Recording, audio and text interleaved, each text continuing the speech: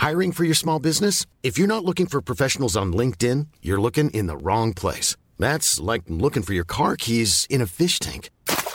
LinkedIn helps you hire professionals you can't find anywhere else, even those who aren't actively searching for a new job but might be open to the perfect role. In a given month, over 70% of LinkedIn users don't even visit other leading job sites. So start looking in the right place. With LinkedIn, you can hire professionals like a professional. Post your free job on linkedin.com/spoken today. One size fits all seems like a good idea for clothes until you try them on. Same goes for healthcare. That's why United Healthcare offers flexible, budget-friendly coverage for medical, vision, dental, and more. Learn more at uh1.com. It's that time of the year. Your vacation is coming up. You can already hear the beach waves, feel the warm breeze, relax, and think about work. You really, really want it all to work out while you're away. Monday.com gives you and the team that peace of mind. When all work is on one platform and everyone's in sync, things just flow. Wherever you are, tap the banner to go to Monday.com.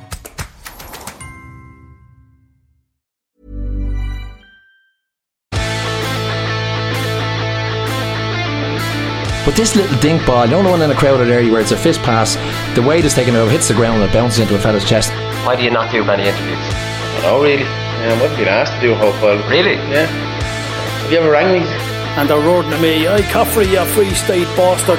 And next thing I hear, "You have no fucking jurisdiction up here."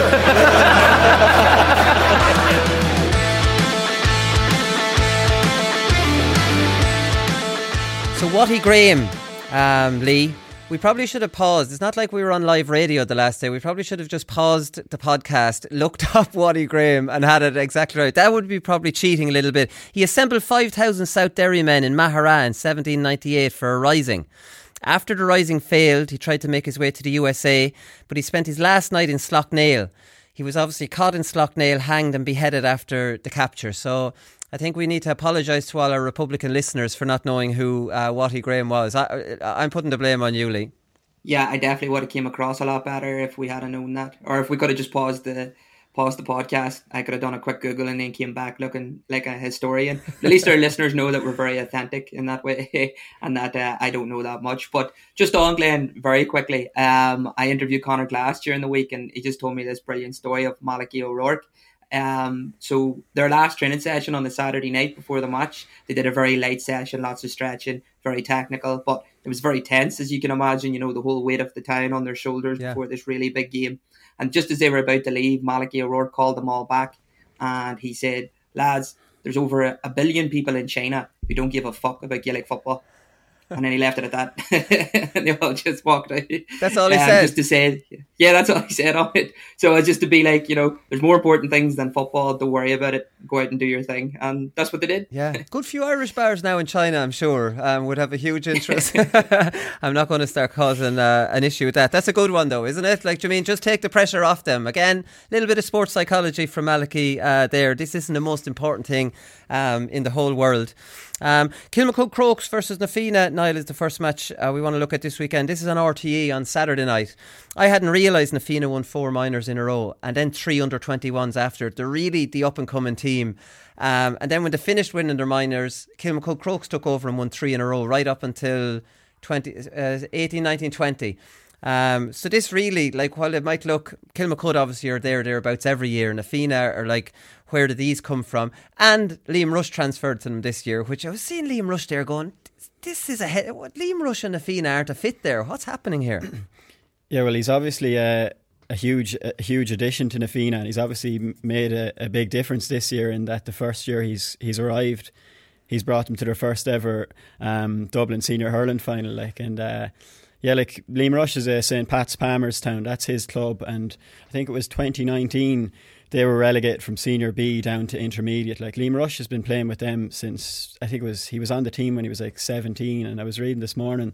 I would have said younger now, going by the size of Liam Rush. He was on their under-21 team when he was only 14. Now you're getting there, yeah. And they won a Senior B in 2008, but he's living up in around Glasnevin there now, and obviously made the transfer. Like, you probably couldn't accuse him of glory hunting when they were never in a Dublin senior final before. Wait now, 4 minors in a row, 3 under-21s. If you're picking a team to maybe, right, you know what, I'll go transfer to them, I'll get them over the line. Yeah, like you think a potential county title was not in Liam Rush's mind at all? This was just a completely separate transfer to any medals. Yeah, well, in fairness, maybe he did see a few of the young lads coming up as well, and but I suppose when he is, like, it's not too far. Like, I think it's 25. Like, it's maybe the traffic in Dublin. I don't know. It's hard. These transfers, you nearly need to know more of what's happened inside to know to really comment on them. Like, but I suppose you would wonder, like, would it mean as much to him if he won with Nafina as if he won with St. Pat's Palmerstown? Like, it's just. Well, the answer to that is no. Yeah, so that's a very easy answer. I'm holding my hands up. I'm not one to judge a man for leaving his home club to transfer to another club. I do find it strange, though, Lee. When your club's 20 minutes up the road, like, I mean, there's a transfer system in Dublin, and I'll never really understand it because there's no parish boundaries between the clubs. Like, every year there's almost like a transfer market, and like genuine conversations within clubs. Who have they got? Who do they get in? And like, I mean, this is the conversation. I never understand it. Like, I mean, I did leave Portlaoise to go to Parnell's. I would never leave Portlaoise to go to another club in Laois. When I came back when I left. What was it? Oh yeah, when I fell out with Portlaoise that time, loads of clubs in Laois asked me to transfer. You just couldn't do it. I can't comprehend inter-county club transfers. Yeah, it is a tough one to get the head around. I mean, they should do like a soccer Saturday thing in Dublin every summer, before to find out all the latest transfers and the latest gossip and stuff.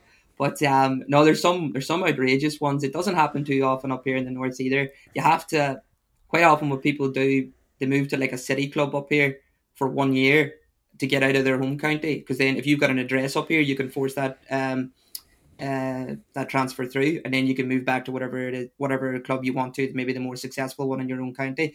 There's some high profile ones. I mean, like, the most shocking one probably in Tyrone in recent years was Paul Donaghy, because he was an Eden Dork man. That's a massive one, yeah, all the way through his career, and then he left them, went to Dungannon Clark's, which, when I say it's a stone throw away, I mean that's even too far. Like, they're right next door to each other, and they are huge rivals. And then he goes there and he wins the championship with them. So we're no stranger to it up here either, but it's a hard one to get the head around. Yeah, I was up in Eden Dork, obviously, before the All-Ireland final. I was saying on the show, they're still not over that. That transfer caused a lot of, like, you're talking just in the road into Dungannon, and there'd be big rivals. Although there were, like, people were telling me Paul Donaghy wouldn't have been massively highly rated in Eden Dork. It's just he really came into his own that year. Dungannon won it. Kilmacud Crokes. We were running down Kilmacud Crokes, have to hold our hands up. Brian Sheehy. He's a dual player, so he's under hurling team. He's a Dublin under 21. They reached the Leinster under 21 final last year. He's a sub on the football team. He's still a dual player. So Kilmacud Crokes have a dual player. Donal Ryan is Nafina's dual player. We've mentioned him on the show before now. Yeah, exactly. Like, I don't know, could you call them a dual club when it's only one player? It's maybe a... See, I don't know. Dual clubs always used to be dual clubs. The Loughmore-Castleiney type of dual club where you have a whole load of dual players. If you don't have dual players, can you be called a dual club? You're just a club that has a hurling and football team. Do we have to change what a dual club is here? Yeah, like, maybe it's like a semi-dual club or a... Semi-dual. Maybe that one will catch on. Yeah, I don't know. No, it definitely should be a good final. Like, it's Nafina's first one, and you talked about the underage success that they've had, and like, they're a young enough team, like, and a lot of those young lads, like, they've been on Dublin minor under 21 teams like Paul O'Dea, AJ Murphy. I've heard a few of these lads up in DCU, like, and they were always very good players. And I'd say I was surprised to learn that it was Nafina's first. I'd say everyone was nearly surprised to learn that this is going to be their first Dublin senior hurling final. But like, they have been building, and these young players are very good. Like Colin Curry, and there's Curry brothers playing for them as well, and they're meant to be sort of the main men alongside Donald Burke. And then sure, Kilmacud, we were watching them against Coola, like Ronan Hayes and Alex Constantine are the main men. And I was just listening to a man from Nafina, a Feeney man, he was one of the main men in sort of getting the hurling going in the Fina, and he was saying he'd be slightly worried about their full back line coming up against Considine and Ronan Hayes for Kilmacud, so maybe that's something to watch out for. Right, keep your eye out for that. It's on RT on Saturday night. We'll talk to Niall Corcoran a little bit, who's coming up in part 2. He's Games Development Officer. He's obviously coached with Wexford and was coached with Laois. But he's Games Development Officer in Kilmacud Crokes, so we might chat a little bit to him about that as well. Corofin versus Mount Bellew, my lock. I've seen enough of Corofin, lads. I'm going to watch Portlaoise beat Port Harlington on Sunday. This is clashing with Portlaoise, the Laois County final. We'll get on to that in a little while. I've seen loads of Corofin. They obviously knocked off their perch last year, Lee. Mount Bellew, my lock. They nearly always beat them. They can be close games. Be interesting to see Mount Bellew, my lock, because they went very, very defensive against Corofin. Hadn't really got them over the line, so they ended up beating Corofin last year and then couldn't seal the deal in the final. So it'll be interesting to see. Listen, I'm just not going to watch it, but I'm sure it's still a very attractive game for television. Yeah, no, definitely. I mean, Corofin, I think they're obviously going to be the favourites. I think they're still the defending All-Ireland champions because it wasn't played last year. Going into this game, I think they played in finals before in 2015, 17 and 18, I think. And Corofin have always got the upper hand in them games. Yeah. But as you already mentioned, Mount Bellew, they won last year in the semi-final and then lost in the final. But they have a couple of reasons to be going into this game feeling very confident, in fairness. I mean, because in that semi-final game last year... They got goals, Corofin, I think, didn't they? Yeah, that's it. And I think they'll be missing a few players too from that last game. Colin Brady, Michael Farragher, Gary Seiss and Kieran McGrath are all unlikely to be playing, although Ian Burke should be back, which is obviously going to be a plus. Mount Bellew as well, they had a much harder route to the final. They had to play Moycullen, who won it last year, to get there, while Corofin had something of an easier route playing the maybe weaker teams or whatever. And we've seen, that sort of being battle hardened. We've seen the benefits of that on the county scene with the likes of Tyrone, going through Ulster compared to Mayo's, Connacht and Kerry's Munster. It's nothing to be laughed at. It definitely has its pluses. It builds confidence and it builds momentum. And then more than that too, it's just the year of the underdog, isn't it? Maybe this is the year to get over the line. You look at Naas, St Eunan's, Glen. I don't know what it is, if it's the split season or something, but teams are coming out of the woodworks and finally getting over that line. Yeah, no, they definitely are. And Mount Bellew, my luck, from memory, from reading the match reports last year, they beat Corofin with goals, and they had ripped up their really defensive strategy and kind of went for it a little bit more. So that's something to look out for. It could be a good entertaining game potentially on television. That's at 1:30. And that Ballyhill O'Loughlin Gales did mess with my Sunday dinner. 1:30 is a big difference to 2. The dessert is definitely messed with when it comes to these 1:30 games. In my house, the dinner will be on the table at 12:30. At 12:30? Yeah, I suppose that's sort of a farming tradition, though, isn't it? Is it? 12:30? Yeah, well, sure, when you're up at 6:30 in the morning making the cows, Yeah, you have to get the energy back in. Loughmore-Castleiney is the big one in Tipperary. If the whole country isn't rooting for Loughmore-Castleiney, when they think back to last year's county final, heartbreaking. Noel McGrath, John McGrath, tears flowing down their faces and then they lose the football as well. And now they're back into the hurling as well, again this year, and in the football. They're playing the big town team. And you'd imagine the whole of Tipperary must be shouting for Loughmore-Castleiney here now. Oh, I'd say it'd have to be, yeah. I was only listening to that game, the football final last year. I was only listening to it on the radio, but Loughmore, they were thereabouts, and to lose again, I think it was a fortnight after losing the hurling, and your heart went out to them really. To lose one county final is bad enough. To lose 2 in the space of 2 weeks, it's just it's hard to even imagine that kind of heartbreak. But I was listening to the interview with Frankie McGrath. He's their manager after they beat Mile Rovers last weekend in the football semi-final, and he said it with such passion. He said, we're back, and we're back on the double. And it's just the great spirit that's in that club that's brought them back. It's definitely a dual club. There's 12 players starting between both teams and more lads coming on as well. I think nearly if you're not playing duel in Loughmore, like most lads are I playing think it's only the duel. goalies. There's a lad corner forward. He's a brilliant footballer. I think he's actually their free taker. I don't think he plays hurling. Conor Ryan is his name. But what does he do in the village when the hurling match is on? How did this happen? He must be just kicking football by himself or something. I don't know. But he's just got no one to play with. But, growing up, he just didn't do anything those Sundays.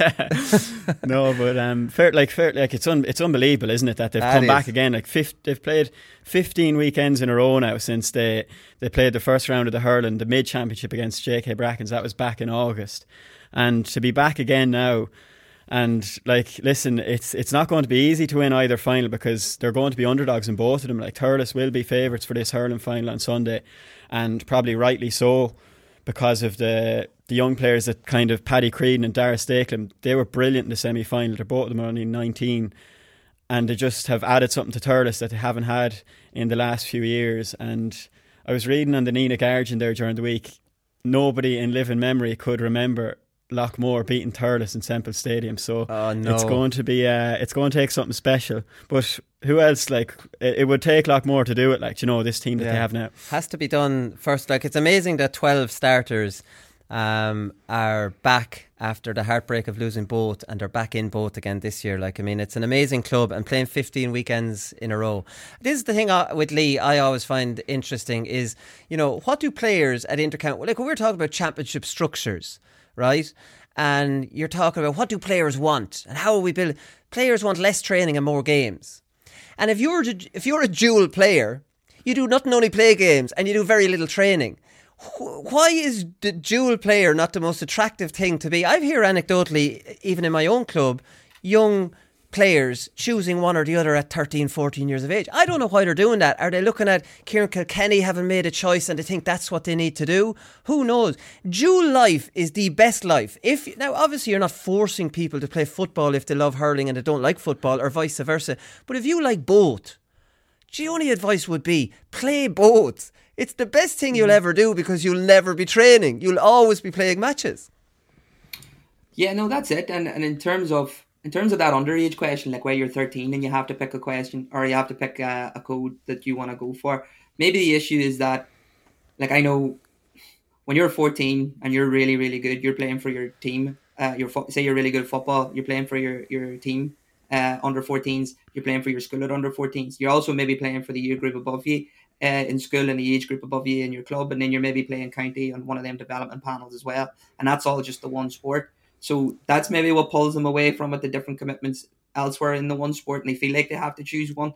But in terms of what you're saying, is like everyone wants to play matches, they don't want to do training, and that is the life of a dual player. But I think we sort of oversimplificate it sometimes in that it's just a choice, just play both. But like maybe there's players in that, and like the Crokes team or whatever, that love hurling, but they're just maybe not good enough to make that team, you know, and they can't get onto the panel, you know, and then and it's maybe as simple as that, like, because that would be very much the case with our club, and obviously at a much lower scale. But we'd have players who play for the first in the football team, and they play maybe the reserves hurling team, and that's how they get their fix there, or play for the first hurling and the reserves football, because they find that, you know, committing and whatever else to get onto both sides is quite difficult. But if you're good at both, you should pursue both, definitely. Yeah, no, I do take the point that it's a very busy life at underage level for a dual player. I suppose that's where management come in, and you train even less.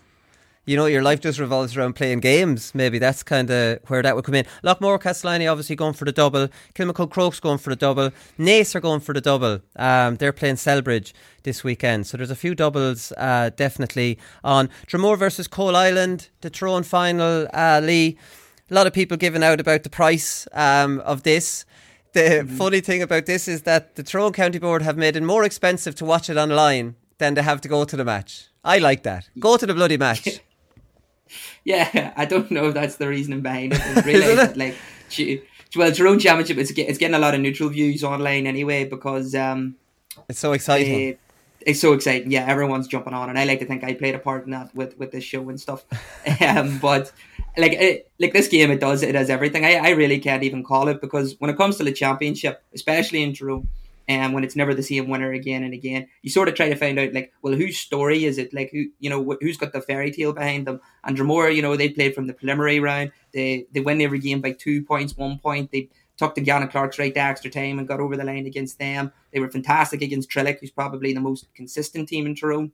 And then you think, yeah, it's definitely Dromore's year. But then you look at Coll Island and you look at what they did against Eden Dork, something like, was it 2-1 in then injury time, to pull off a mad sort of comeback. And you would think, God, that's such a miracle to pull off. But then they do an even bigger miracle in the semi-final against Errigal Kieran, scoring 3 goals in the last 8 minutes. And the thing about miracles is if you keep doing them, then they're not miracles. That's just actually what you do. That's what they have in their locker. I don't know if it's a bedrock of confidence or they just, they've got really brilliant conditioning, and the last 10 minutes is when they can really thrive and other teams get slower. But the point is, it leads to an absolutely excellent final of 2 teams that just won't quit. Yeah, they're giving off, it's £16 to watch online and £15 to go to the game, when it was a lot cheaper throughout the championship. So people are giving off about that. But I mean, I don't know what to say. Like, I'm going to be paying for it anyway and watching it. I did a little research on Dromore in terms of the McNabs, because they've been causing a lot of confusion. So if you bear with me now, there's 4 McNabs. Four McNabs now in the forwards. Yeah, in the forwards, that's what I mean. So you've got Ronan McNabb, and he'd be very well known because he played for Tyrone for a little while, and he's called Lizard McNabb, right? Then you have the other Ronan McNabb, and they call him either Junior because he's 4 years younger, even though they're not related, or Magpie McNabb. And then you've got Sean McNabb, who's known as Stickman McNabb, and Emmett McNabb, who I think was man of the match against Trillick in the semi-final. So he's so good, he gets to retain his birth name. He's just called Emmett. Okay. Just to pull you up on it, Stickman McNabb surely is a dual player, right? I think it's maybe more of his physique. it's where that name came from. But if you look at the semi-final lineup, so you had Lizard McNabb at number 12, Magpie McNabb at number 11, Stickman McNabb at number 10, and Emmett McNabb at number 13. So there should be no confusion going in Sunday. Everyone knows. Keep your eye out for the McNabs. Pity this isn't on the television. Like, I mean, it's Tyrone. Any time a Tyrone match from now on is available to be on television, it should be on. Again, if they're charging more online at 16 and 15 in, I'm sure the Tyrone County Board don't want it on television. They want it, you don't want as many people at the match. Emmett McNabb, actually, who scored all those points in the semi-final, was talking. And you get you thinking, like he was saying, that we went to the wire in the preliminary round against Ardbow. We went to extra time against Dungannon. English took us to extra time. We went all the way against Trillick, although they beat Trillick fairly well, but it looked dodgy for them after half time. He says, we know that it's in us. We're fit and we're hungry as well. Like, when you actually go look at this, Niall, and we say about Tyrone every year, but when you break it down, Ardbow almost beat the county finalists. Dungannon, extra time county finalists. English, extra time, the county finalists. Coll Island scraped over Eden Dork. Eden Dork probably would think they should have won that game. Errigal Kieran should have beaten Coll Island. So now you've Coll Island, you've Dromore, you've Ardbow, you've Dungannon, you've English, you have Errigal Kieran. And they're all within a point of each other. And they're not even concluding all the teams that went to extra time with Dungannon in last year's final. And like, I mean, there's no championship like it. Yeah, well, that Dungannon story last year, that was just didn't they go at their first game this year, went extra time as well? It was like 5 in a row. They hadn't won a game in 60 minutes in like 6 games. It's just I think we talked about it before, and we kind of came to the conclusion that they're all on a similar sort of a level.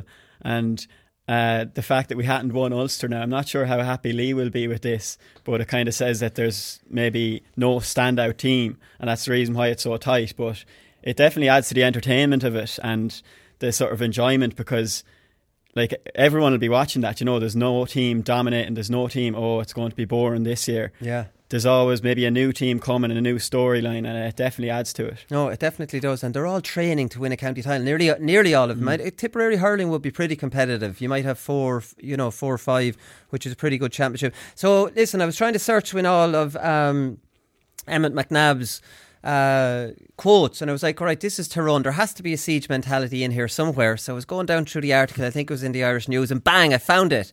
So Emmett continues, We were written off coming into this. He's talking about the Trillick game. We were written off coming into this. There was people talking about who's Trillick going to get in the county final. We had a lot of people to prove wrong. There you go, Lee. Listen, there's always a siege mentality buried somewhere about being written off. Nobody believed in us. And that's how Tyrone continues to wind themselves up. Isn't it incredible?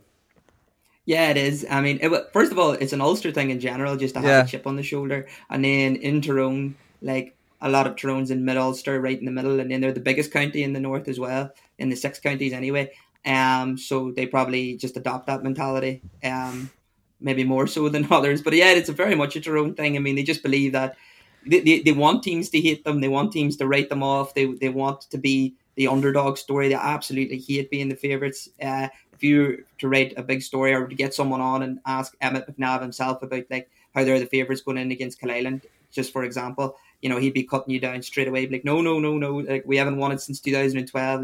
They've got Paddy Hampshire, Tyrone captain. They won it in 2018. You know, he'd be straight on the defensive and bringing it straight back and whatever. But yeah, siege mentality. It's all psychology. You see, Willie. It's really important. It definitely. We're on to the Laois final here now. Portlaoise versus Portarlington. 2 big towns. Portlaoise, the biggest town. Portarlington, probably the second biggest town. Fairly sure it is the second biggest town. They've only met in 2 finals ever. So this is kind of back to the Naas Sarsfields thing. Like, how has this happened? In the whole history of Laois football, the 2 biggest towns haven't met each other. One of the matches was in the 50s. Portarlington won. But the last match, the last final they've met in was 1991. And this is kind of an interesting story because it's kind of have similar parallels to now. It's kind of like a great Portlaoise team coming towards the end against this new Portarlington team that won a lot of underage and now are set to dominate. And this is kind of the thoughts at the moment. You know, the Portlaoise are a bit on the slide. Like, a lot of legendary players have kind of, you know, finished up. Younger lads replaced them, but they've come back to the pack. So it's probably not the team that it was. Still a very good team and still some very good players on it and well capable of beating Portarlington. But the idea now is that Portarlington are coming to take over from Portlaoise now. They won it last year and they're favourites to win it this year. So bring it back to 1991. Portlaoise were coming off the end of an incredible era. In the 80s, they won 6 county titles in Laois. They won 3 Leinsters and they won a Club All-Ireland. Like, absolutely legendary players, you know, Laois players, Portlaoise players, at some, you know, amount of medals to win in the 80s, and they won some Leinsters in the late 70s as well. By 1991 though, they had 2 35-year-olds on the team, 2 34-year-olds on the team, and they had 8 over 30 altogether. Laois got to the Leinster final in 1991 against Meath, and there was no Portlaoise player on it, which was absolutely be incredible.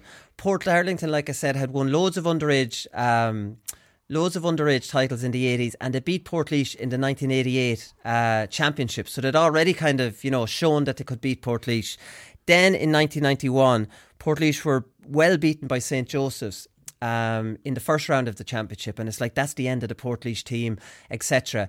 Come to the semi-final, Portarlington hammer St. Joseph's, who had hammered Portlaoise. So you're coming an old, aged, brilliant team in 1991 into the final. Young, energetic, led by Hughie Emerson, the great Hughie Emerson Portarlington team. Into the final. Portlaoise not given a chance on all the county medals they had, still not given a chance, not against this Portarlington team that's going to take over. Portlaoise won 7 points to 5, hopped the shite out of Portarlington from you know, stories that you hear. McGuinness took Emerson out of it early with a you know as a Portlaoise man, you say it's a brilliant challenge, and you know, Portarlington said, "Jeez, he's going to kill the young lad." You know, this kind of stuff. And Portlaoise ended up winning a low scoring, terribly, you know, physical game. 7 points to 5. Niall Rigney was just young player on the scene for Portlaoise in that one. Niall Rigney probably better known for hurling. So fantastic stuff. Likes of Colin Brown, Liam Duggan, Mick Lillis, Carl Lenihan, Jerry Brown, Tom Prendergast, Noel Prendergast, all playing for Portlaoise. That's the last county title those lads won. And it was 1999 until Portlaoise won another one. Again, they went through, you know, the breakup of that team and the formation of another team. I'm just the reason I'm going on about that 91 match, Niall, is because Portarlington are favourites. They're the young team, up and coming. Portlaoise are seen, you know, as coming back to the pack. They've been beaten by a few teams they shouldn't have been beaten with. So basically what I'm setting up is for Portlaoise to hop off these lads on Sunday and win whatever way they can win. geez, the Port Arlington lads they'd want to be ready for that, like, because Port, like, maybe I should have said nothing here today. you're after setting it up here. I'm just disappointed this game isn't on the television. Yeah, well, it should be, shouldn't it? No, the Tipperary hurling finals, I'm sure where would you be going? But no, like, it's great when there's a story like that and the kind of the symmetry kind of aligns, because back to the 90s between the two teams there's probably a few of them who have like sons playing in this game this weekend, like, and when that rivalry kind of comes up again, it's obviously great to see. And like, when you hear about that, the kind of that Portlaoise hopped off them and that they kind of sewed it into them, like everybody was writing Portlaoise off, and this Portlaoise team, they're finished, and the young Port Arlington team then, they were beaten that day. And I don't know, kind of, you have me excited for this game anyway. You've done a job there. The current thing about this current Port Arlington team, they're not the smallest team in the world, so I'm not sure even sewing it into these lads is the best. Colin Murphy, Robbie Piggott, all these lads, Burnham midfield, all big physical fellas. But still, look, it'll be a great game. Hopefully it'll be a good football game. Here's a big one, Lee. Graham Brodie is back for Portlaoise, and my God, like, I mean, you're talking about in the top 5 goalkeepers in the country as far as I'm concerned. Kickouts, fielding, coming out with the ball, just complete calm presence. And, you know, Graham has had some commitment issues. I'm sure he won't mind me saying, like, he's been coming and going and, you know, enjoying, you know, the good life and stuff like that, and hasn't been committing the way, you know, he should have been. So Michael O'Connell was deputising for him, and he's only a young fella, you know, and he's playing in the goals, and he was prone to a few mistakes, whether it be, you know, maybe high balls, kick-outs when you're under pressure, things like that can maybe, you know, he'll learn from it, and he will be a good goalkeeper. But Graham Brodie was back training 3 weeks before the semi-final against Ballarone, and the Portlaoise management went with Michael O'Connell, and I was just looking at things that we were talking in the stand. How long's Brodie back? He's back 3 weeks. Why isn't he starting? And it's like the loyalty to the fella who's, you know, stepped in and has been covering versus the brilliant inter-county player who hasn't been committing but now is back. I was of the line Brodie has to start. Some other lads were like, that's lousy on young Michael O'Connell. And as it turns out, Michael O'Connell was involved in a collision, and after 6 minutes, Graham Brodie came on and had an absolutely brilliant game. Isn't it mad how it turned out? I'm just wondering which way you would be lying towards the loyalty to the young fella who had stepped in, or one of the top 5 goalkeepers in the country in a county semi-final. See, I'd have to be thinking about that. If you have to think of it from a manager's point of view, and then they got to think of next season as well and what they said at the start of the season, because if you start making promises to players and making arrangements in that, everyone here, you got to go to this pre-season, you got to do all these runs, this is all for the, you know, the summer for the championship, but work hard all year, earn your place and you fight for it and you'll get it. People won't just come in and walk over you. So if you start, you know, talking like that and making them sort of promises, and then you turn your back on it next season, you may lose that young fella in some circumstances. But in this situation, there's just something about a goalkeeper, isn't it? Like, it's different. Goalkeepers should be treated differently anyway. The position should be treated differently. The people should be treated differently. And I think there is nothing more. If you have a settled goalkeeper and who's top quality, you're just always in with a chance, because there's such a get out of jail card. And as you say, like, the problem was sort of solved for him. You mean he was maybe secretly a little bit pleased that he could bring him on. I'm sure he was delighted that he had him as an option, full stop. But I think if it was an outfield player, you sort of have to go with the young fella who's been really committed and there's more options, I feel, as well. You can move things around and maybe get away with it. But because it's a goalkeeper, I don't know. I mean, with his experience and stuff, and you could make the point to the young fella that we give you this far into the championship, all this experience, let him finish it off, and then you'll be back in the coming years, you know, or maybe promise him it that way. But it's definitely a different situation with the keepers. There's no right or wrong answer to this, obviously. You know what I mean? Portlaoise management went with that goalkeeper. I would have gone with Graham, because I think there's a hierarchy, and I think that young goalkeeper goes, right, well, look, I've been playing all year, but who's better here? And it's a county semi-final. I don't think players' noses are out of joint if they lose out to someone who's way, way, way better than them. Like, you know, it's like the Stephen O'Neill coming back for the All-Ireland final in 2008. He hadn't been there all year, but unanimously the players put up their hand when asked, said, we want him back. Do you know what I mean? Like, I mean, there's a hierarchy there. You're not losing out to someone who's your equal or who's maybe even a bit less. You're losing out to someone who's in the top 5 goalkeepers in the country. That's kind of the way I'm looking at it. Sometimes you can overthink maybe about, you know, how will the player feel about this? Well, tough luck. You know, how the player feels about this, you know, like, I mean, you know, that's the way I'm looking at. That's the way I'd be looking at it. Niall, do you want to like, would he have been a good club man down through the years, Graham Brody? Like, or how long is he gone for? Like, because if he had been, you know, an extremely committed player, maybe going back playing for Portlaoise for 5 or 6 years, you'd be like, right, you know, he's been missing for a while, but he's done enough and he has enough kind of money in the bank that we'll start him here. Yeah. But like, what's he been like for Portlaoise for the last while? He's been coming and going. Like, I mean, the one intermediate match I played this year, he was coming back for that, to make his comeback with the seniors, and he was going to play midfield, and the manager rang me, says, come on, will you come up, we need the numbers. That's why they were asking me to play intermediate. Brody's playing midfield, and you get there, we can't get in contact with him. So like, he has been frustrating, you know, that kind of way with the club. But anyways, he's back.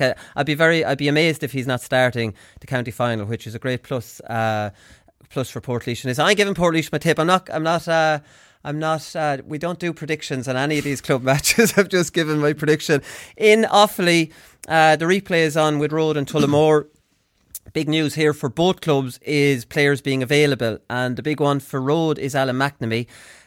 He's been cleared to play, got the red card obviously after 23 minutes. I've seen this, Niall. Me and you have different opinions on this. I don't think there's that much in this. I don't think it's a red card. I think it's a very strong challenge.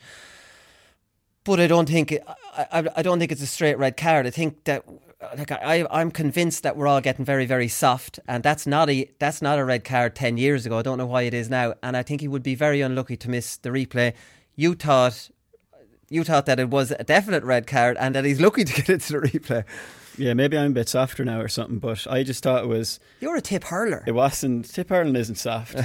That's what I'm saying. I was saying that, like, it was head on. Like, it wasn't shoulder to shoulder. Like, you have to. He stood his ground. He was Alan McNamee didn't go right or left. He stood his ground. He just stood his ground and took the shoulder as it was coming to him.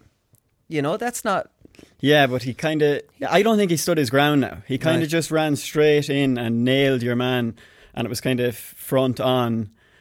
And I don't know. I just thought it was as blatant a red card as you'll see, to be honest. Like, and I think he's a lucky man to be back, but. I suppose, like, Road will obviously be delighted, but Tullamore can't be too happy, I'd say. It's not like I'm trying to help out a buddy here with Alan McNamee. I remember a challenge match against Offaly out in the Heat years ago. I can't remember what year. And I'd never get into rows on the field. And I ended up, the cornerback wouldn't stop annoying me. Ended up, me and him, putting the fists up, and we were going fighting each other. Like, couldn't say it was like a very skilled fight or anything like that. But remember Alan McNamee coming running down after me. The size of him, I wanted no part of this whatsoever. I just remember, like, I mean, he wanted blood. Did you say you were never involved in fights on the field? Very rarely. Really? Jeez, I'm surprised. Well, I thought when you're giving lads a few digs here and there with the mouth, it might got you into you'd stand in behind one of the big lads then, right? That's kind of what you do. So, like, I mean, the other bit of news for Tullamore is Cormac Egan. So I think he's back available for selection. Like, this is a weird one. All the reports are saying he has a knock. He's missed the under-21. He missed the first final. The drawn final. He missed an under-21 county final during the week. He sat that out, and there's talk he's available for this weekend. Lee, it's a very confusing one. Like, you know, apparently he's got the reports keep saying a knock, and then you read muscle fatigue, and he's been overworked and all this kind of thing. I'm not sure what's actually wrong with him, but I think he's available for selection this weekend. Yeah, it is a strange one. I mean, a knock makes it sound fairly innocuous in that it's not really that big a deal and maybe something that could be managed. Yeah. But he's a huge, huge plus if he is coming. I mean, it makes the game far more exciting even for me because he was the star of that under-20 season, that Offaly team. Like, his pace is frightening. And even just the hair, the look, and he's so charismatic as well in his interviews and stuff. You know, like, everyone's excited. He just excites people. You know, he's everything that's when you think of flair in the GAA, you think of young players like him.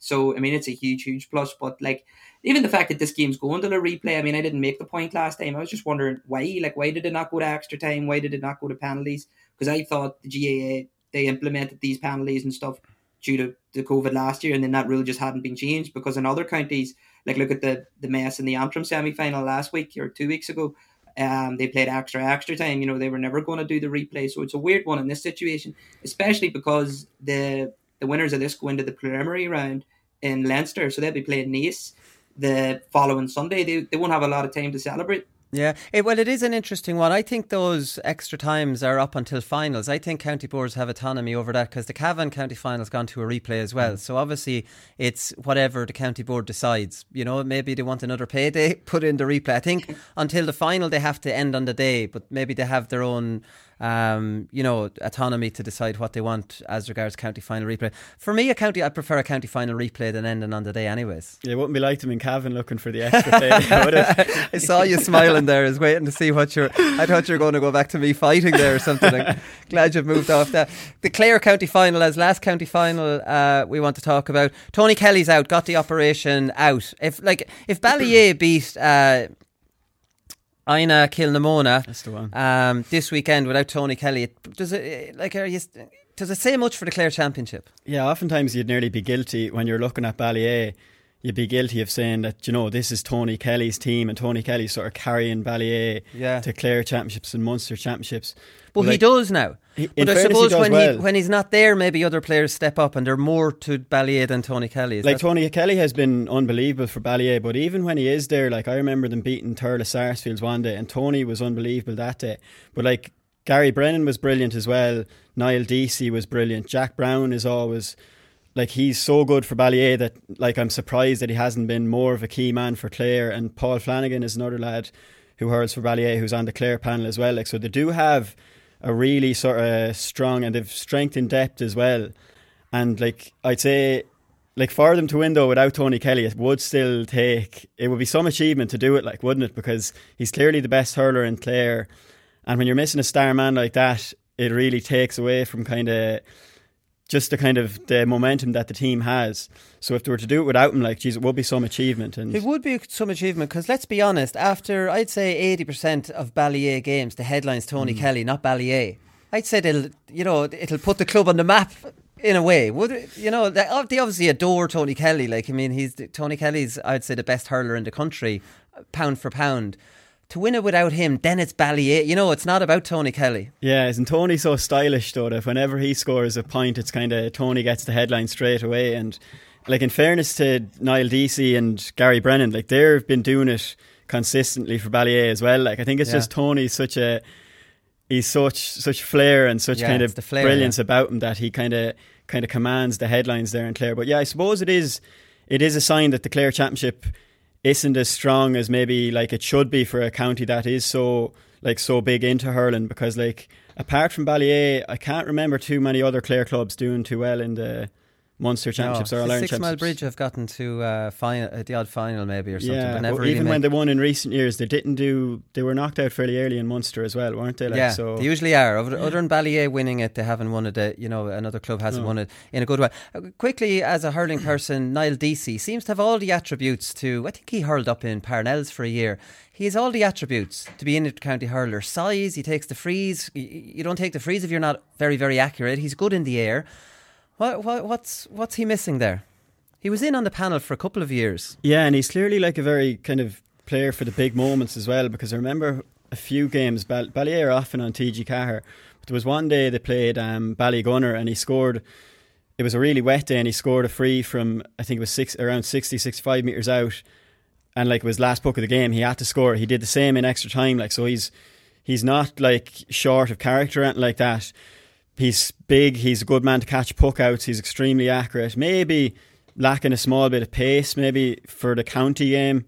That would be the only thing that could spring to mind. But I know he's had a few runs with Clare, in Munster League and stuff like that, maybe a bit in the National League, but never really nailed the place down. And it is surprising, given how well he hurls for Ballyea. He does, yeah, because Peter Duggan wouldn't be blessed with pace. When you have a paw, you don't need pace if you're accurate, I suppose. When you don't build your game around pace, maybe he'll be back in this year. Other bit of news here, Lee, is this Jim McGuinness thing.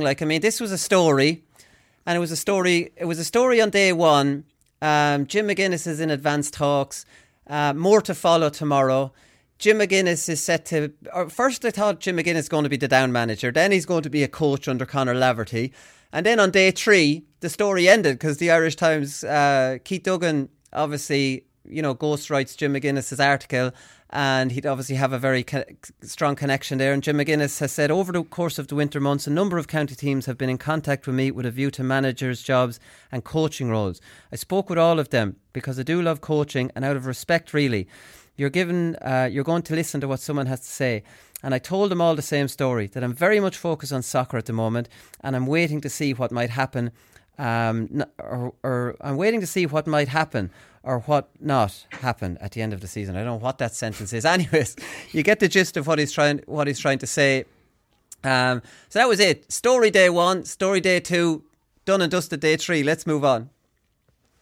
Yeah, honestly, I mean, every now and again when things are a bit slow, you just throw Jim McGuinness. He's always going to be the Dundalk manager. He's going to be now the Down manager, and then it gets a bit of hype for a little while and it dies down. But as soon as I read it, it was just sort of like, I don't know. I can't really see it. Especially the news that he was going to be part of a coaching team with 2 very young managers in Conor Laverty and Marty Clark's meant to be involved as well.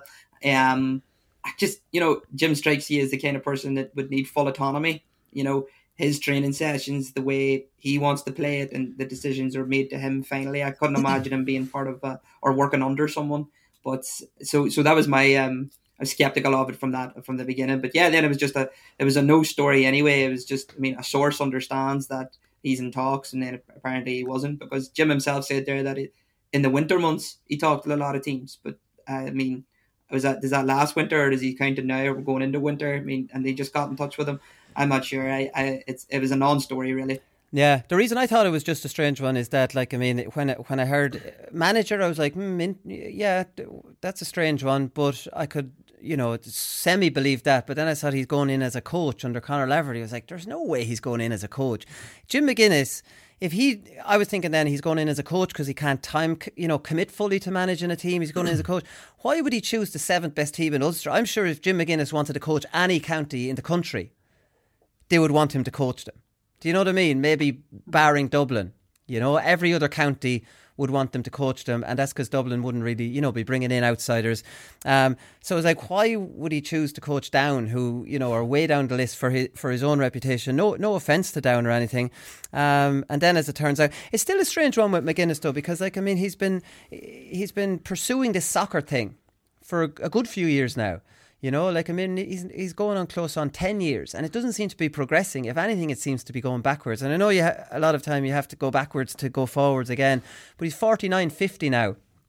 And I suppose he'd want to start making waves soon enough, because if he keeps having experience in soccer, but it's not experience of winning, I think he's with the Derry under-17s now. I think they had a good year, but in the wider scheme of context of soccer and where he wants to go, the Derry under-17s, the point I'm making is that there's a lot of money in intercounty management, and I think that's where he should be looking at. Yeah, I'd say the down job is nearly bigger than the Derry under-17s if you're looking at it that way. I would say so. Only he's still following this dream and this journey that he likes to say that that he's on. But for me, he should be just coming back to GEA. Yeah, and definitely as a manager, you could see him kind of the talk was that he was going to come in as a coach, but you could only nearly imagine that as something similar to what he did with Galway last year, kind of coming in for a little guest session here and there. Yeah. But you'd imagine if he was kind of full-time part of the management team, that he would be the manager, because he's been around for so long and he knows he's the boss, basically, and he deserved to be the manager, if he wanted to be. So I wouldn't see why he'd want to be a coach. Yeah, no, me neither. And anyways, Conor Laverty's a very good choice for Down, one way or another. Forget about that's kind of overshadowed Conor Laverty. He's like, oh, McGuinness is involved. That's the story. Forget about Conor Laverty's getting it.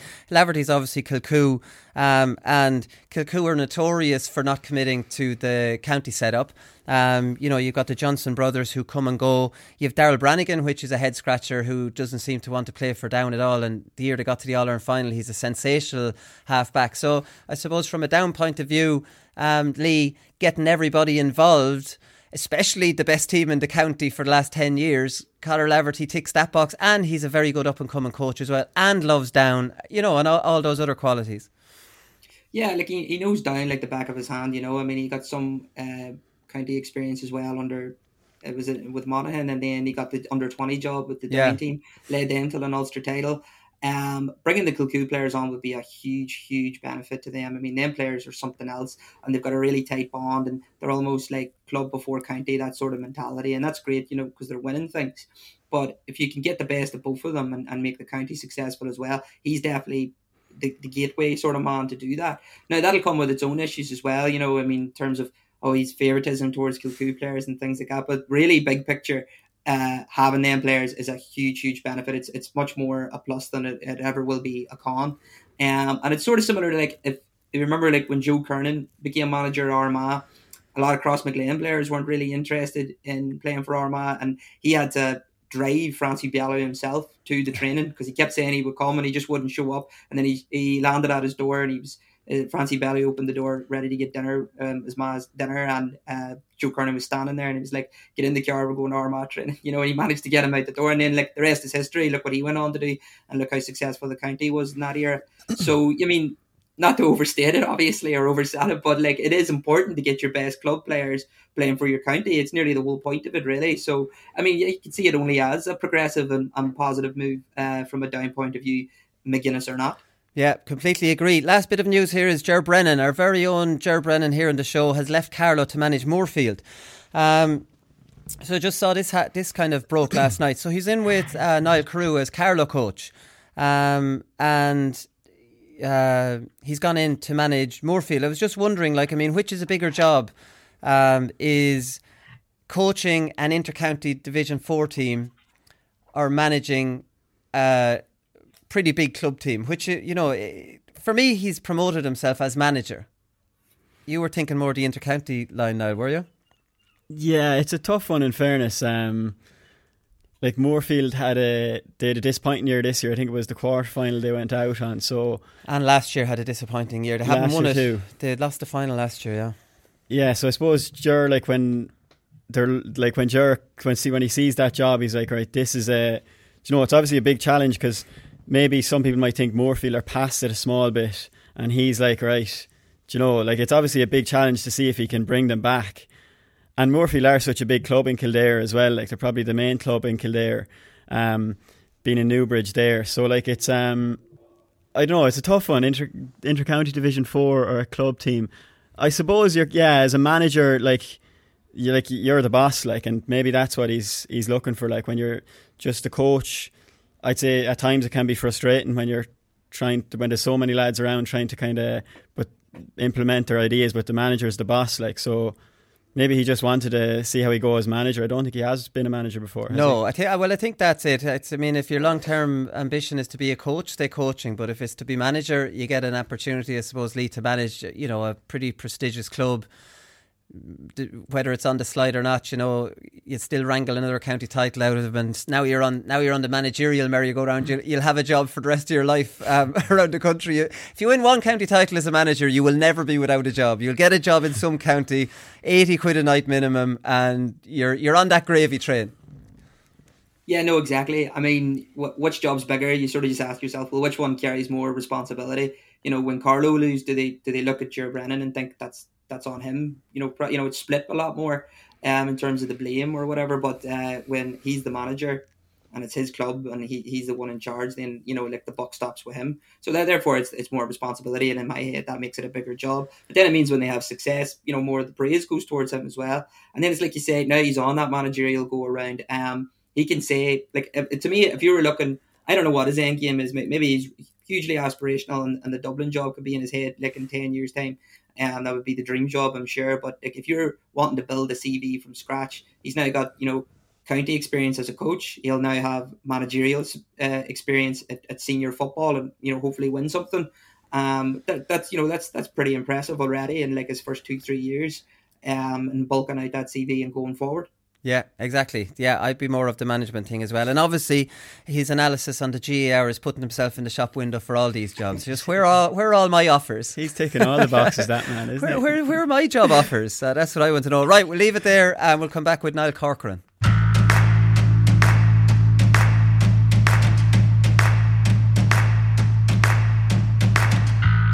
So usually when a manager leaves a county, his whole backroom team get the chop, but not my next guest. He was brought into Wexford under Davy Fitzgerald as a coach, and he's continuing on under Dara Egan. It's Niall Corcoran, and he joins us on the line now. How's it going, Niall? Great, Willie. All good now, and yourself? So you must be. I'm very good. You must be very good to have avoided the chop then, Niall. Yeah, I'm not sure whether they might have been stuck for a coach. Yeah, delighted to be back there, to be honest. Spent the year with Davy and really enjoyed it, to be honest. Learned a huge amount from Davy, and when Dara picked up the phone to see if I was interested in staying on, I was delighted, to be honest. I'd gotten to know the lads and had enjoyed working with them. So and I had known Dara a bit from his time in Dublin. So yeah, like really looking forward to the challenge ahead and 2022, and hoping it's a successful year.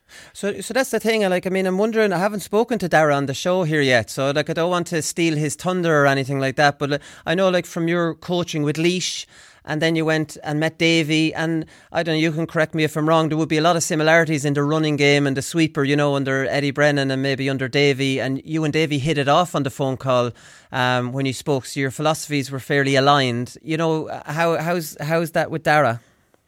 Yeah, to be honest, we haven't chatted in depth around maybe style of play. We've kind of just talked about maybe the group of players in Wexford and maybe where they need to go. So, but I look from the initial chats I've had with Dara and looking at the work he's done with Tipperary, Wooly, I think we'll work very, very well together. He's a young manager and a young coach, and has been involved in the game as a player and as a coach, and has been quite successful. So I'm really looking forward to learning off him, to be honest, and hopefully maybe I can contribute to as well as the season goes along.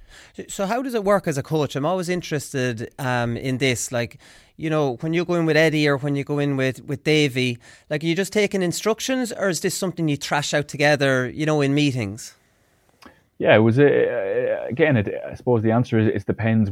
Under Eddie, it was very much a collaboration with Tommy, Eddie, myself, and then Fran when he was there. And on the first year, we discussed maybe what the coaching plan might look like, and I suppose I would have taken the role of maybe designing the plan and maybe implementing in part, mainly along with Tommy.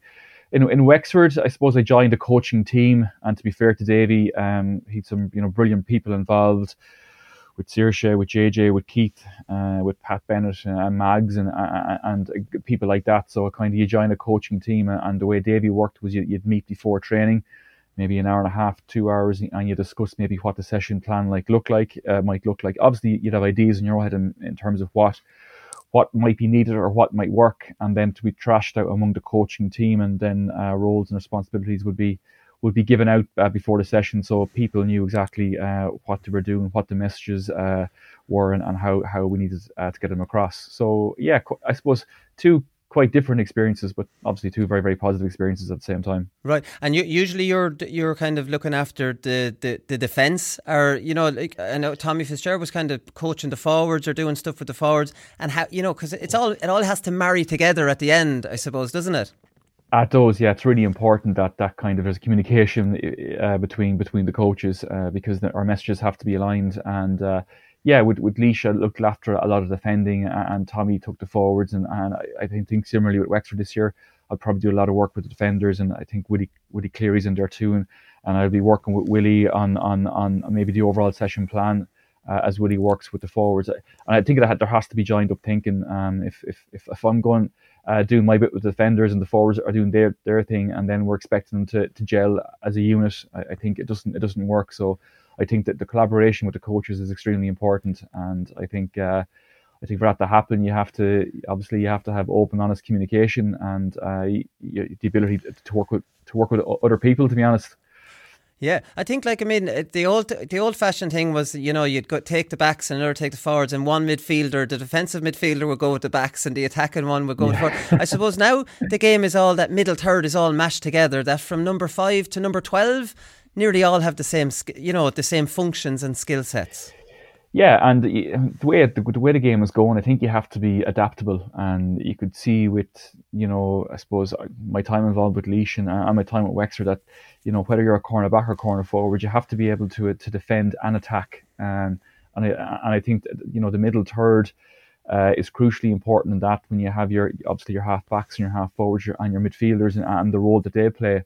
And for that to work, there's lots of discussion, lots of talking points, kind of clarity in roles and responsibilities in terms of maybe what's expected of players, and creating that kind of environment where players can express themselves. And I think one of the beauties about playing that as it calls the +1 or the sweeper is that it allows maybe a cornerback to take more chances and to go and express themselves, knowing that there's maybe a safety net there.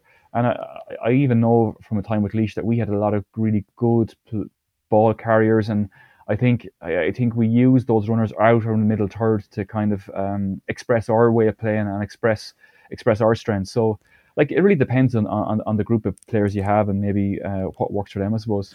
Yeah, well, if you want a running game, playing an extra defender to get that emotion makes perfect sense. Do you know what I mean? There's a very clear logic to that. Yeah, and there's times to do that, and again, there was times at Wexford where we'd have pushed up and played a 15-on-15. There were times where you might have played different formations in the forwards to try and maybe create space and get certain forwards into the game, and I think it depends on the opposition too. So if you're playing a Limerick, for example, and you want to make sure that you're defensively solid, and also that when you have possession, that you have the ability to use possession and use it well in games like that. Well, I'm glad you mentioned Limerick, because this is the head scratcher of they've got such a clear game plan and a well-coached style of play that it's very, very difficult, to come up with a system. I always thought that Wexford's sweeper system was suited to them because your whole half-back line can mark their men, and that's always the conundrum with, do we leave Cian Lynch to run free, So your whole half-back line marks, you have the spare man covering Gallan and Flanagan, and let's be honest, no matter who plays Limerick, they always free up Declan Hannon anyway. So, you're just pretty much giving them that anyways. Yeah, they're very assured in how they play, and they're also very adaptable as well. Like with the players they have, they can we saw how Kyle Hayes is seamlessly moved from centre forward to wing back, and how Cian Lynch can play midfield and the half forward line, and guys like that. So I think their adaptability is a huge strength of theirs. How would you go about dismantling that? Look, it's again, the sweeper system is a way of doing that. But it does open up a huge amount of space if you're, for example, in Croke Park, if you're trying to cover that amount of space and you've people like Aaron Gallan or Peter Casey inside who can just really maximise that space. I suppose my philosophy is that I suppose being a defensive coach and structurally that we minimise space between our full backs and our half backs, and that maybe you might play a high half forward line. And then it's about using the ball well when we have possession and creating space inside. So you're nearly mimicking what Limerick do. But what the advantage Limerick have, we all know is that they've hugely physical and athletic players who can cover ground, and they're absolutely brilliant in the tackle, especially around the middle third. And I think when you're going to go up against a team like Limerick, you have to be aware of their strengths. Well, here's another question, because we've talked about this on the show, is that I was suggesting to your old teammate Damien Hayes that the two cornerbacks actually mark Gallan and Flanagan on the outside, because they both like to break, out into all that space. Now, Damien laughed at me and went, that's the most ridiculous thing I've ever heard. I mentioned it to Paul Murphy, and he kind of alluded to the fact that himself and Joey Holden tried that out as they're crisscrossing. They actually stay where they are and the boys kind of run towards them. Is that something? Because it's very obvious that Limerick are leaving huge space on the two wings for these two lads to break out to, and if you're marking from behind, you're kind of playing into their hands. Yeah, it's a great question. And I remember it's a chat we had in my time with Laois, and we talked. Eddie had talked to the cornerbacks about setting up that way, and I think there's merits to it, but there's huge risks in terms of when you look at I suppose the movement inside of players like Galan, Peter Casey, Patrick Corcoran, top forwards. I think that's definitely a risk, and if the ball does come in, I think they can go on the inside, but I think they still have that opportunity to run laterally across the pitch and gain possession. So I'd certainly be of a kind of a preference for maybe dropping our half back line deeper to cover that space and using our midfield and half forwards to really cut out the distribution from the Limerick half backs or from any opposition half back line. I know as a cornerback myself, if I would have been standing on the outside of Richie Power, for example, in Croke Park, I would have been a nervous few minutes, to be honest. Well, that's why Damien was laughing at me, because I suppose you like a player will figure that out, and instead of running out into the space, he'll just run up the middle and he'll have that yard. I suppose like that's the risk. Maybe that's where the sweeper comes in. I don't know. I'm asking you your advice here. I don't have to. I'm not saying I have the answers either, by the way, but anyway, we can figure it out here. Yeah. It's funny with Limerick though, because they seem to, I don't know, they just seem to tick so many boxes that like you're running out of analysis because you hold your half back line, their half forward line runs amok, because that changeover is very hard to get right, where your half forward line gets back, their half back line then gets dominant, so that maybe doesn't work. Then you try the sweeper. They seem to figure it all out. Yeah, I was really impressed with, and I suppose it's down to the coaching they've been exposed to as well, and the likes of Paul Kinnerk and his coaching team, and I suppose John Kiley's a manager, and the way he's managed the whole setup. And I was watching them against Cork in that final, and on the Cork puckouts, their half back line just held and sat, and as the Cork half forwards were making those diagonal runs, the Limerick guys just trusted their structure and trusted their midfielders to be there to pick up those breaks. So, and I think when you speak, that doesn't happen by accident. That's been worked on on the training pitch. And I know that Paul is a fan from listening to him speak around scenario-based coaching, and there's no doubt in my mind that they've been put in those situations again and again at training. And I think that's where coaching needs to go to. I'm certainly a fan of when you're designing sessions. Well, what's the purpose? How does it fit? How does it fit into the context of the game? And I got a great piece of advice from a friend of mine, Ed Collin in Cork, when I was getting involved with Laois around session planning and session design. And he said, make sure it's specific to demands of the game, and make sure that there's context to what you're doing. And it's something that I've always brought with me. And you can see from those Limerick guys that, go back to your original point, that they can figure it out. They can figure it out because they've been put in those situations again and again on the training pitch. So I'd say it would be a fascinating, watching them train in Limerick night after night. Yeah, you'd never get in. You see, that's the thing. No, that's it. But I had Kinnerk on the show. I really like him, and I'm always interested in coaching, because coaching's so broad. You have some coaches who might be the fitness coach and they'll get you fit and they'll do some drills, and then you have other coaches that like to, individually coach a defender. Your foot works wrong, you need to be tighter. And Kinnerk told me he doesn't do any individual coaching. Like, I mean, he likes coaching the game plan, and maybe like you're saying, the scenario. Like, they're so. I always think what players are crying out for is a game plan. So many teams have been on. We didn't really have one. We kind of played and kind of bluffed through it, and players played the way they were strong at and good at. And if that married together, this was fantastic. And if it didn't, you didn't have much of a game plan. But I always remember players, what's our plan A or plan B and this kind of thing. Players want a game plan, and if you're able to coach a game plan and players know what it is, it won't always work out like that, but for the most part they know what the game plan is. I don't know, like, I mean, from a coaching point of view, how much is game plan, how much is individual, how much is it, at making the training fun? Yeah, I think again, I suppose it depends, but the game plan is really important, because what it gives players is confidence, confidence in what they're doing, and that we have a plan, that we've worked on this, and now we can go and try and execute it. If it doesn't work, we can revisit it, and we can adjust it and tweak it, but at least we're working out with something in place. And I know as a player myself, when I've had those game plans, or when our team has had those plans, that it's just brought huge confidence and a purpose about what we're about.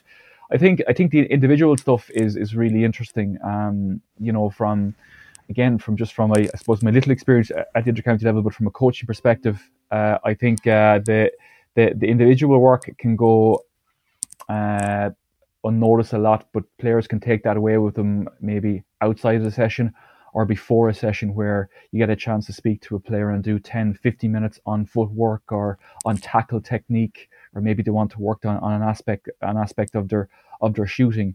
But I think when you're looking at the session, and I'm designing a session plan, for example, I always look at, well, what can we put the majority of the time into developing our strengths, a bit of the time into developing the weaknesses, but really looking at ways to impose our strengths on opposition. Because at the intercounty level, Willie, you're getting players who are ready-made. The real learning, development of a player takes place maybe when they're a child or when they're at youth. And I think when they come to intercounty level, yes, you can make subtle improvements, but they're ready-made. And I think it's how you use their strengths in the context of a game plan, I think, is what, as a coach, you're really looking to do. The enjoyment factor is always huge, because, even thinking back this year with the Wexford lads, and looked some of the sing-songs and the crack at training and my time, with Laois, and I think Eddie was brilliant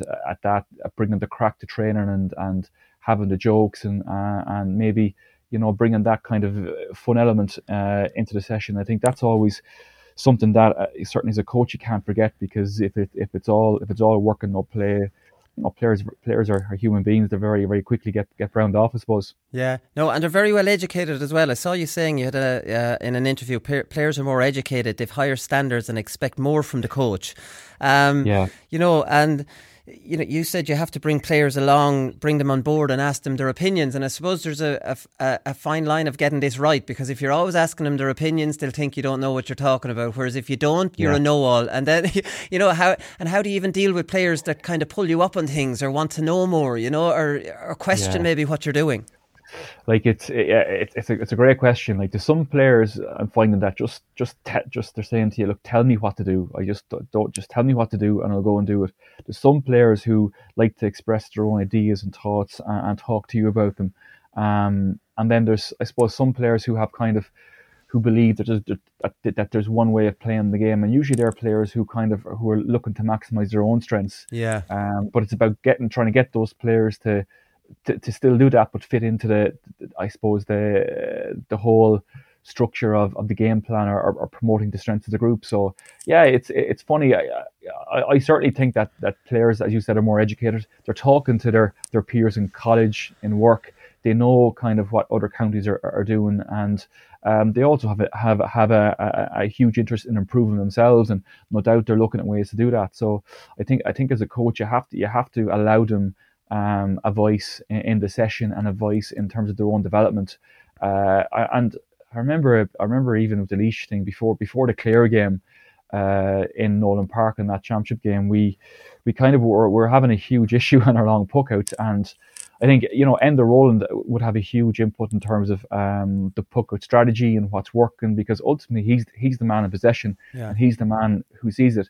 But what we got kind of midfielders and half forwards together, and we kind of had a discussion around maybe how we might improve the long puck-out strategies, because I didn't really have the answers. Tommy didn't have the answers already, so we had an input from players to what might work, and the players went away for a couple of days and came back with some ideas, and we worked on them over the 2 weeks before the Clare game. And they really worked out. There was players, you could see players who kind of take the lead in that and who bring other players along. And I think that's a much better way than actually telling players, we're going to do this and I don't want any questions about it, and players not really believing in it. Because if that's the route you're going down, well then, look, it is going to fall apart. But sometimes if players feel they've input and they've ownership, they also feel they have a responsibility to go and make it work. And I think that's a powerful tool you can use as a coach. I think the breaking ball is a great one, because I can relate to that from a football point of view. I remember the same thing, asking, because breaking ball is very, very difficult, but if you're playing the half forward line or the half back line, nobody has a more unique view of what's happening there, because all players have their own player cams on. The manager is trying to watch everything, so you actually get what from your perspective, in that position, what are you seeing? You know, for me, that type of stuff is invaluable from players. Yeah, it's massive, and a really valuable coaching. It has been the video analysis, like the performance analysis, where you're giving the opportunity to players to look back at their own performance, or maybe discuss situations around, as you mentioned, the breaking ball. You know, what were you thinking there? What did you see? So, you know, players can become aligned in their thinking and can I suppose bring a bit more cohesion to what they're doing. And you know, we use a lot of the video analysis from a coaching perspective to try and I suppose bring that information from players and bring that coherence to what we're trying to do. Right. You must be tired of coaching because you're a games development officer as well on top of it. Like I always say, like I talk about GAA here on the show. I don't want to train a team. I'd be driven demented talking about GAA all day. You're a games development officer too. It's with Kilmacud, isn't it? Yeah, it's with Kilmacud there. I'm actually there now 16 years, so it's a long time now, Willie. Kind of arrived up there from East Galway, a big rural part of East Galway, into the big city, into Kilmacud, and it was certainly a shock to the system. But yeah, it's been a brilliant experience for me, and I've certainly changed my whole coaching approach and coaching style. And I suppose the beauty about the role is that you get a chance to work with different people. You're working with young players in schools, you're working with adults around coach education. You're working with kind of youths around if you're running transition year programs, and then I'm getting the opportunity to work with kind of inter-county athletes and coaches and managers as well. So I suppose variety in the job is really important, and I'm certainly getting that from the job with Dublin GAA and Crooks. I think the important thing with games development officers and why they're so important and valuable is that you'll probably be doing a bit of coaching in the schools, but within the club you're getting the right people involved in teams, probably a bit of persuasion may be needed at times, and then you're coaching them, you're giving them valuable advice, so you're getting much better coaches. And, a normal club that doesn't have that games development officer, I see it in my own club, you're kind of asking a lad, he says no, and then you're moving on. You end up with someone that, might have been well down on your list. Yeah, you're hugely dependent on volunteers, and I think that can be, that can bring advantages, but also disadvantages, particularly from a coaching perspective.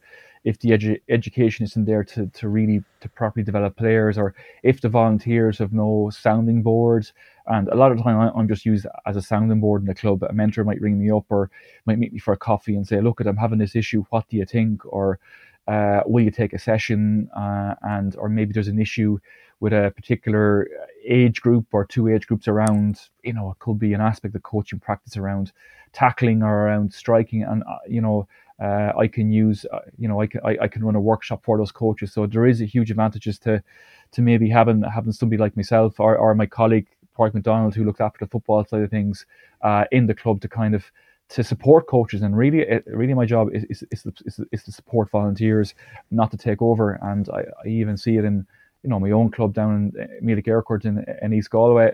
I think, that resource maybe is not there. Maybe it's not as freely accessible, Willie. And I think volunteers at times are left to their own devices and maybe they're not sure what to do. And I think...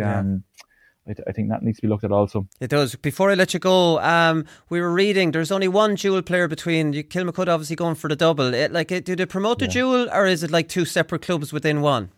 Yeah, no, they promote the dual. I suppose when I came to the club first, there was probably a clear distinction around. You're on the hurling side of the house or you're on the football side of the house. But that's thankfully that's all changed now, and kind of one of the things. One of the initiatives we've done to try and bring about that changes is having a joint nursery. So before it used to be a separate hurling nursery and a separate football nursery. Now when parents come in, that they get their kids get a chance to play both within the same hour and a half. And when you're recruiting volunteers, they're coaching both games now. There's no distinction between are you a hurling coach or a football coach. Yes, you'll have volunteers who might have played more Gaelic football or played more hurling, and they might prefer that. But certainly a lot of our volunteers now are coaching both and are promoting both codes. And I think that's become really valuable because we are one club and we are striving to push that one club model. And I think if you're trying to fight for players within your own club, I think it makes no sense, because we've enough of competition with rugby and soccer and other sports in South Dublin to attract the attention of our players. So I think it's important that we keep striding towards that one club model, I suppose. Yeah. So as games development officers, you don't have to mediate between rows between the hurling manager and the football manager. There's committees that sort it out. Thankfully, that's great. Come here, I've taken up enough of your time, Niall. Thanks very much for taking the call, and best of luck with Wexford and with Dara. Looking forward to seeing what you come up with. Appreciate it. Thanks, Willie. Thanks for having me on. Great stuff from Niall there. We'll leave it there for today. We'll be back on Monday and we'll review all the county finals as usual, and we'll talk to somebody from one of the games. So we'll talk to you all then. Good luck. No such thing as a media ban. We don't have a media ban. Ah, you do? No, we don't. A donkey'd eat and a donkey'd eat a pallet. There's nothing else to eat. He was massive. Legs, ass, built. But I burst out laughing watching him.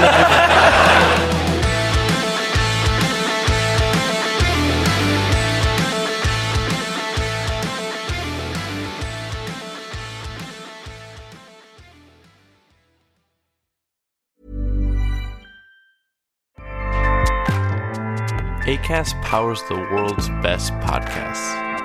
Here's a show that we recommend. Are you a reality TV junkie? Do you ever think, dang, I wish I had someone to talk to about all the trash TV that I watch? Well, look no further, garbage lover, because Reality Gaze is a podcast for you. Hello, I'm Maddie. And I'm Poodle, and we're the Reality Gaze. We talk about all your favorite unscripted shows like The Golden Bachelor, Love is Blind, and TLC's big, messy behemoth, 90 Day Fiancé. And if you're driving to work, folding laundry, or just pretending to listen to your husband talk about sports, just put on the pod, and you've instantly got two gay besties spilling all the tea and reading these people for filth. So come at us, y'all. Find Reality Gaze wherever you listen to podcasts.